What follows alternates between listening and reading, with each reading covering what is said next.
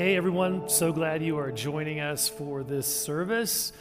Even though we are socially distancing, we are spiritually connected.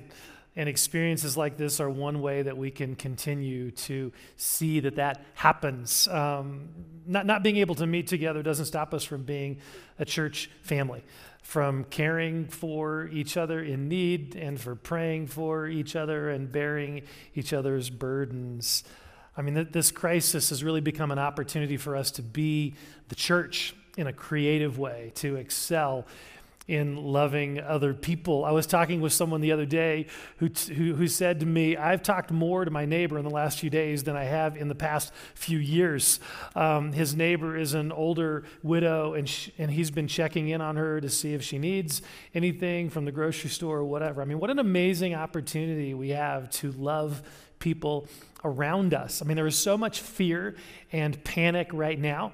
And in the midst of that, there's a natural tendency to kind of want to cling and to hoard. But what a powerful opportunity we have to go against that trend in our culture and to exude peace and generosity. So let me pray for our hearts in the midst of all we're going through, and just as we prepare our hearts to receive and hear this message. So let me pray. Father, we thank you for your presence with us in the midst of all that is happening around us. And we pray that you would fill us with your peace. We pray that you would fill us with your love, that we would love others well. We would be the church that you're calling us to be, Lord.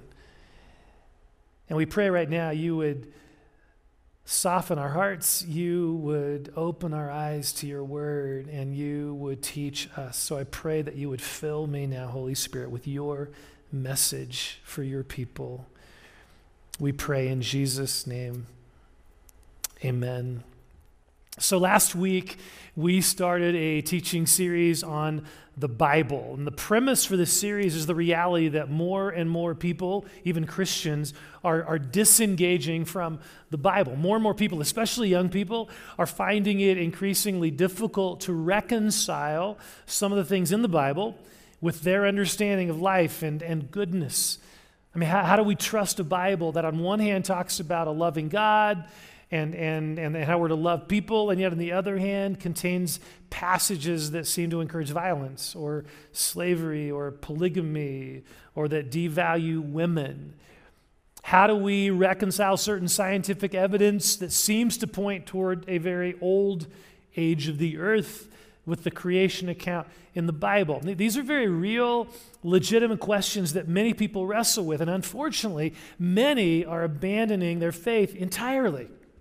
Now, I got to admit, with the onset of this coronavirus, I seriously considered postponing this series, this teaching series, but then I thought, this is exactly what we need to be talking about.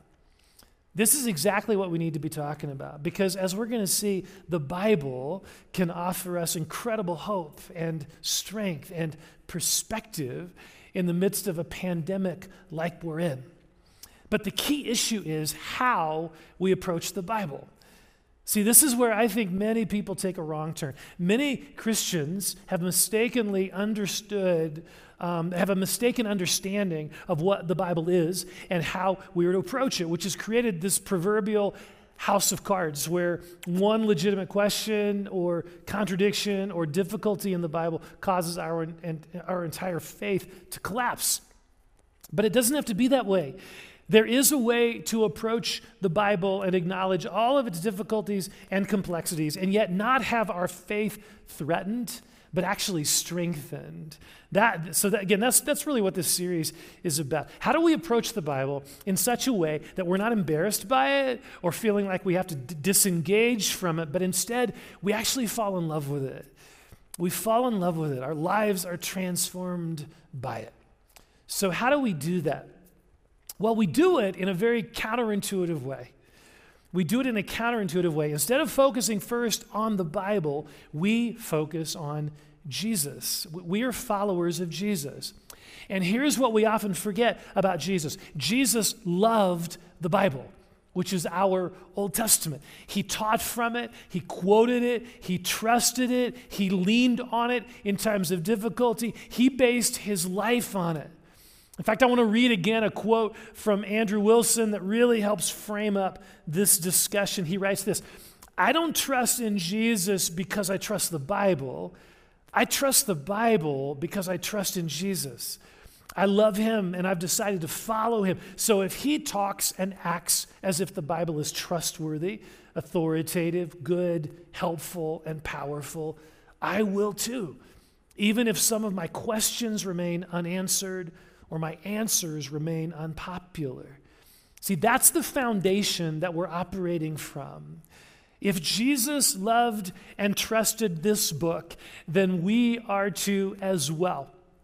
So when we look at how Jesus approached the Scriptures, we discover some powerful insights that can help us know how to approach the Scripture, especially with the questions and the things that we're wrestling with. So last week, we looked at a foundational way that Jesus approached the Scripture, and that is through the lens of story. The lens of story. Even though the Bible is this library of writings collected over several centuries, written in different cultures and different languages, Jesus viewed the Bible as a unified story with him at the center. So everything in this story points to him and is still unfolding, which has huge ramifications for how we approach certain difficult passages in the Old Testament, for instance. So if you missed last week's message, I encourage you to listen to it or watch it online.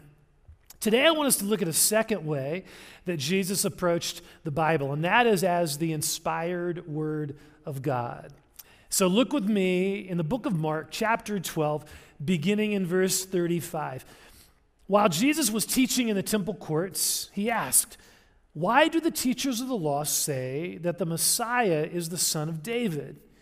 David himself, speaking by the Holy Spirit, declared, 'The Lord said to my Lord, sit at my right hand until I put your enemies under your feet.' David himself calls him Lord. How then can he be his son?"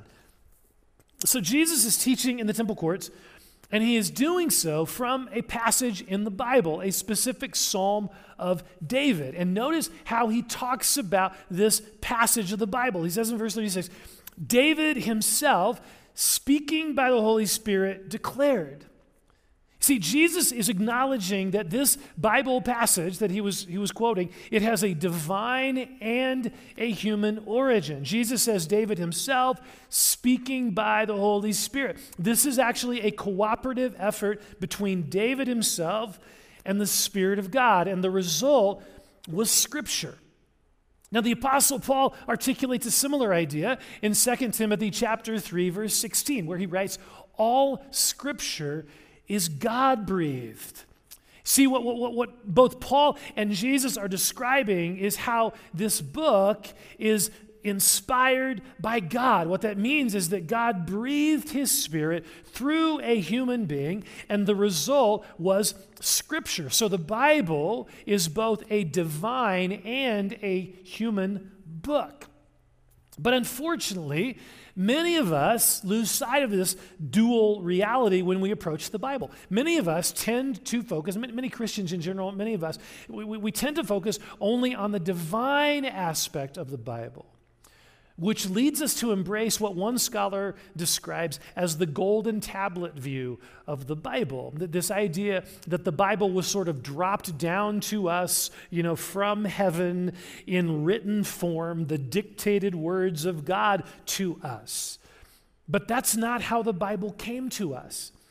The Bible came to us over a period of several centuries when at various times people started to write down things that God said or that God was doing. The first time we see this in the Bible is in the book of Exodus, chapter 17, where the Israelites, they won a particular battle, and God tells Moses, "Write this on a scroll as something to be remembered." So this is the first time the Bible talks about something actually being written down.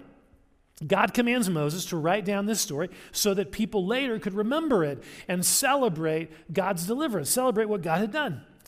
Well, then a few chapters later, in Exodus chapter 24, God again instructs Moses to write down something on a scroll. Only this time, what he wanted Moses to write down were the details of the covenant that God was entering into with them. The Ten Commandments and other laws that would distinguish the people of Israel from other nations around them. So we see things being written down as a way to remember the story of what God has done and to receive instruction about God's ways. Well, then later in the Old Testament, we see certain prophets like Jeremiah, who was told by God to write down his prophecies. And there were other examples like that of prophets. And so what happened over a long period of time was that all these writings from all these different people got collected and put together in one place, which became our Old Testament. And then, after Jesus lived, other writings began to happen, including eyewitness accounts of Jesus' life, and Matthew, Mark, Luke, the Gospels. And then there were the letters of the apostles Paul and James and John, which became our New Testament. So the Bible did not descend to us from heaven as one book. It is a library of ancient books collected over centuries. And these books were all written by humans in whom God breathed. So the Bible is both human and divine. Now, if you're interested in how these manuscripts were kept together and how they were passed on to preserve their accuracy, I highly recommend an amazing guy and Bible geek named Tim Mackie. He has a podcast entitled Exploring My Strange Bible, which is really good. And you can scroll down on that podcast and find a 3-part series he did a few years ago entitled The Making of the Bible. It's really, really helpful and informative. And speaking of Tim, he and another guy created this website called The Bible Project, which has several 4 to 5 minute, very creative, animated, engaging videos on various themes and books in the Bible. That's the BibleProject.com. BibleProject.com. You can find it there. And it includes a video that deals with some of the questions we're talking about here, how we got the Bible. These videos are fantastic. I encourage you to check out that website. Okay, so back to the issue at hand. Jesus and Paul both embrace the idea that the Bible is a divine and a human book. But often our tendency is to only focus on the divine side, which can create some challenges for us in terms of how we approach the Bible and how we think about the Bible. Okay, let me give some examples. For example, in 1 Corinthians chapter 14 or chapter 1, verses 14 and 15, the Apostle Paul writes these words: I thank God that I did not baptize any of you except Crispus and Gaius, so no one can say that you were baptized in my name. Yes, I also baptized the household of Stephanas. Beyond that, I don't remember if I baptized anyone else. Okay, what do we do with this? I mean, this is God's inspired word, and yet Paul is saying, I can't remember who I baptized exactly. I can't remember if I baptized anyone else. I mean, was God sitting up in heaven shouting, no, Paul, no, don't write that. I know how many people you baptized. I know, don't say that you don't remember. That will make me look bad. No, God wasn't doing that. God is completely comfortable with the humanness of this book. He chose to write this book through humans who have limitations. The people who are writing these words are doing so from their own humanity and their own personality and their own worldview and their own perspective and culture. And yet God is breathing into this. Again, it is both a divine and a human book. Here's another example from Paul. In his letter to Titus, Paul is talking about false teachers who are preaching a gospel that requires certain Jewish requirements. So Paul then says, one of the Crete's own prophets has said it, Cretans are always liars, evil brutes, lazy gluttons. This saying is true. I mean, Paul is wholeheartedly agreeing with someone who said that people from the island of Crete are always liars, evil brutes, and lazy gluttons. Now, as of 2018, there are over 600,000 people living on the island of Crete. Are all of them liars, evil brutes, and lazy gluttons? The Bible says they are.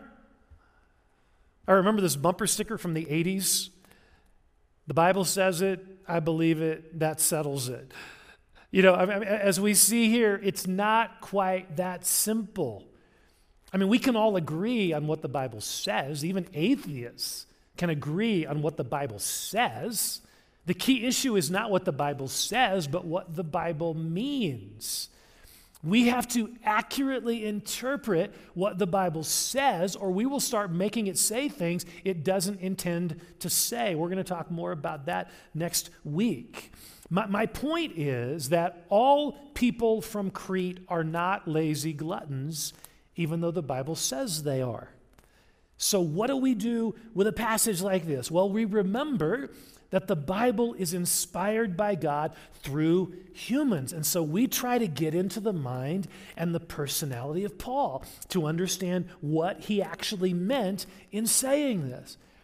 Now, we know from the context that Paul was pretty ticked that these false teachers were bringing false teaching in. And we also know from other writings of Paul that Paul at times had a pretty sharp sense of humor. And so in this passage, we realize that Paul started to get kind of animated and sarcastic and used a bit of exaggeration to get his point across, which is totally fine and acceptable. We can read this passage without feeling the need to defend what Paul is saying or having to conclude that all Cretans are lazy gluttons because the Bible says they are. Again, this has huge ramifications for us in how we approach so many of the difficult passages in the Bible. We actually do a disservice to the Bible when we project our Western worldview onto the text without trying to understand what the author, the original author, was intending to communicate in their original context. So let's look at an example from the Old Testament. Psalm 137 ends with these words: "Happy is the one who seizes your infants and dashes them against the rocks." This is in the Bible. So how do we respond to this? The Bible says it, I believe it, that settles it? No, is it ever God's heart that innocent children's heads get smashed against rocks? No. Well, how then can this be God's word? Well, again, we have to look at what was going on in the mind and the heart of the writer of this psalm. So when we look at the context of this psalm, we find out that this psalm was written when Israel was in exile and being mistreated and persecuted and mocked by the Babylonians. This writer had probably seen his friend's daughters raped by Babylonian soldiers. This writer had seen fellow Jews murdered for sport. So this poem, this song, was written out of this place of righteous anger and untold grief, where the psalmist is just expressing his raw, authentic heart to the Lord. He's expressing to the Lord his raw, authentic heart. And notice, God has no problem with this. God, he has no problem with this. God is not up in heaven, wringing his hands saying, "Oh, please don't say that. That will make me look bad." No. God is not sending angels to secretly edit the scrolls in the middle of the night. No, God is perfectly comfortable letting his people tell the story from their vantage point, from how they feel and how they see reality. And it is a beautiful thing. It's a beautiful thing. It's very much like the incarnation of Jesus.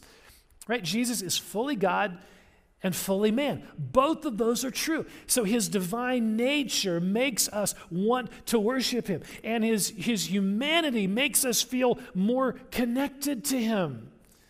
And the Bible is the same way. Because it is divine, we have the very words of God in our possession, which is awesome. But because it is also expressed through human instruments, we can connect with the rawness and the unpolished nature of the Bible and not be embarrassed by that.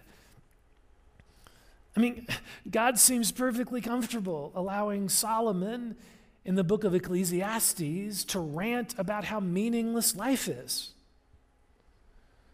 God seems perfectly comfortable including in this inspired book the prophet Jeremiah cursing the day he was born. God seems very comfortable, including in this inspired book Job's friends giving Job really lousy advice based on their misunderstanding of God's word and his ways. I mean, see, the Bible is not embarrassed to reveal the messiness of our humanity, and we shouldn't be embarrassed by it either. Do these things make the Bible, these things we're talking about, do these things make the Bible less trustworthy or less inspired? No.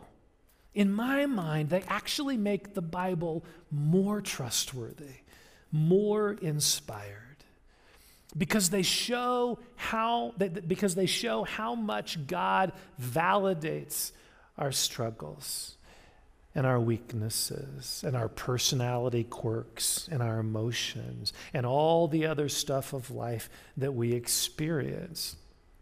I mean, often people who publicly criticize the Bible, they're approaching the Bible as if it is this sterile, neat and tidy rule book that just dropped from the sky.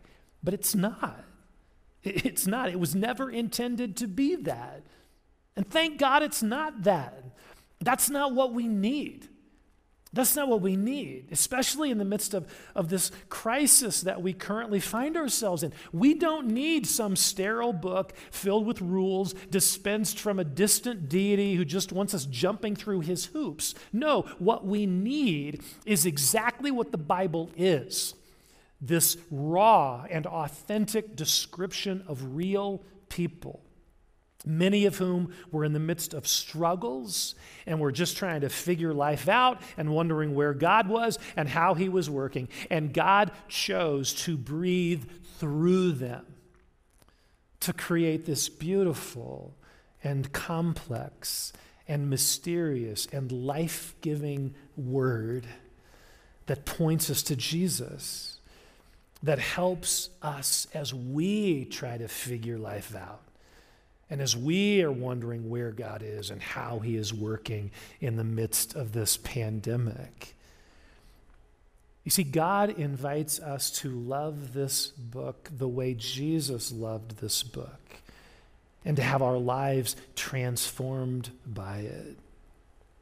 Now, before I pray, I want to give you an opportunity to practice what we're talking about. I mean, given the uniqueness of this situation right now where many of you are sitting at home, I want to invite you to engage in a specific Bible passage. In fact, it would be really cool if you could do this right now with your family or friends or just by yourself, whoever you're watching this with. It's a passage that speaks to us in our current situation, but it was originally written by a person who was experiencing a different kind of crisis. So the passage is Psalm 3. Psalm 3. It's only 8 verses long. But in the intro to this psalm, what makes it kind of unique is that in the intro to this psalm, we learn the circumstances that David was in at the time of him writing this. So we learn that his son Absalom, whom David loved, had over a period of a few years spread among the people false rumors about David, about his dad, sort of like a virus of negativity that was being spread. And Absalom ended up stealing the hearts of the people. So then Absalom pulled an army together and rebelled against David, forcing David to actually leave his palace, to leave Jerusalem and flee for his life. That's the context in which David is writing this psalm. So as you read this psalm, I want to invite you, before you try to, what does this mean to me? I want to invite you to begin by first exploring what David was experiencing in his humanness. Put yourself in his context. What emotions was he experiencing? betrayal, fear, worry about the future. And then in the midst of that, what attributes of God was he leaning into? What attributes of God was he relying upon? So once you have put yourself in his shoes and in his mindset, then let these words from Psalm 3, let those words speak to you in your situation. In our situation, what is Jesus calling you to do in the midst of your fear about this virus, in the midst of your worries about the future? Then take those things with you, whatever he speaks to you, take those things with you in your heart. So the next time fear starts rising in you, as you see the stock market, plummeting, or you hear the latest news about the spread of COVID-19 or whatever, as fear starts to stir in your heart, you can choose to turn to this passage again and let it stir and re-stir in your heart trust and hope. I mean, what a crucial and transformative opportunity we have in these days to engage with God's word. Letting God use his word to provide help and strength for us in our time of crisis. So I'm going to pray, and then I encourage you to feel free, hit the pause button if you want, and process this psalm for a few minutes. And then when you're ready to worship with our team, just hit play again. So let me pray. God, we acknowledge how much we need you. We need you. We acknowledge our fear. We acknowledge our feelings of panic and anxiety and worry about the future and about our finances, all sorts of things. We acknowledge all of that. And God, we thank you for your word to us that gives us help and hope in the midst of this situation that we find ourselves in. So we ask you to speak to us from your word. Continue to speak to us from your word. Holy Spirit, we ask you to fill us as we worship you. In Jesus' name.